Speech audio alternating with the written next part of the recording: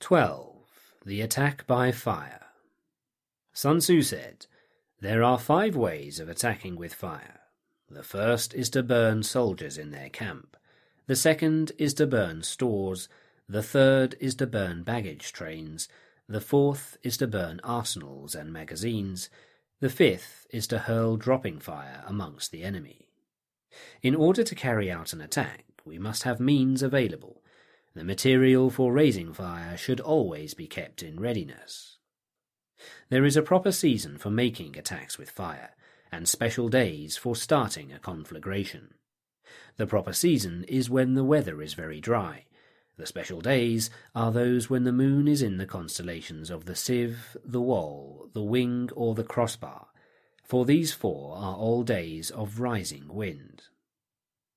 In attacking with fire, one should be prepared to meet 5 possible developments.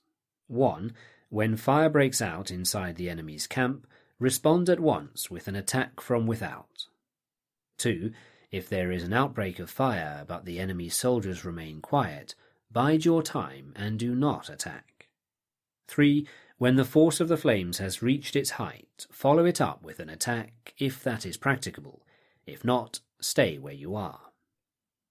4. If it is possible to make an assault with fire from without, do not wait for it to break out within, but deliver your attack at a favourable moment.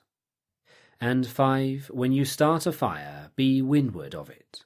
Do not attack from the leeward. A wind that rises in the daytime lasts long, but a night breeze soon falls. In every army, the 5 developments connected with fire must be known, the movement of the stars calculated, and a watch kept for the proper days. Hence, those who use fire as an aid to the attack show intelligence. Those who use water as an aid to the attack gain an accession of strength. By means of water, an enemy may be intercepted, but not robbed of all his belongings. Unhappy is the fate of one who tries to win his battles and succeed in his attacks without cultivating the spirit of enterprise, for the result is waste of time and general stagnation. Hence the saying, "The enlightened ruler lays his plans well ahead, the good general cultivates his resources." Move not unless you see an advantage. Use not your troops unless there is something to be gained. Fight not unless the position is critical. No ruler should put troops into the field merely to gratify his own spleen. No general should fight a battle simply out of pique. If it is to your advantage, make a forward move. If not, stay where you are. Anger may in time change to gladness. Vexation may be succeeded by content.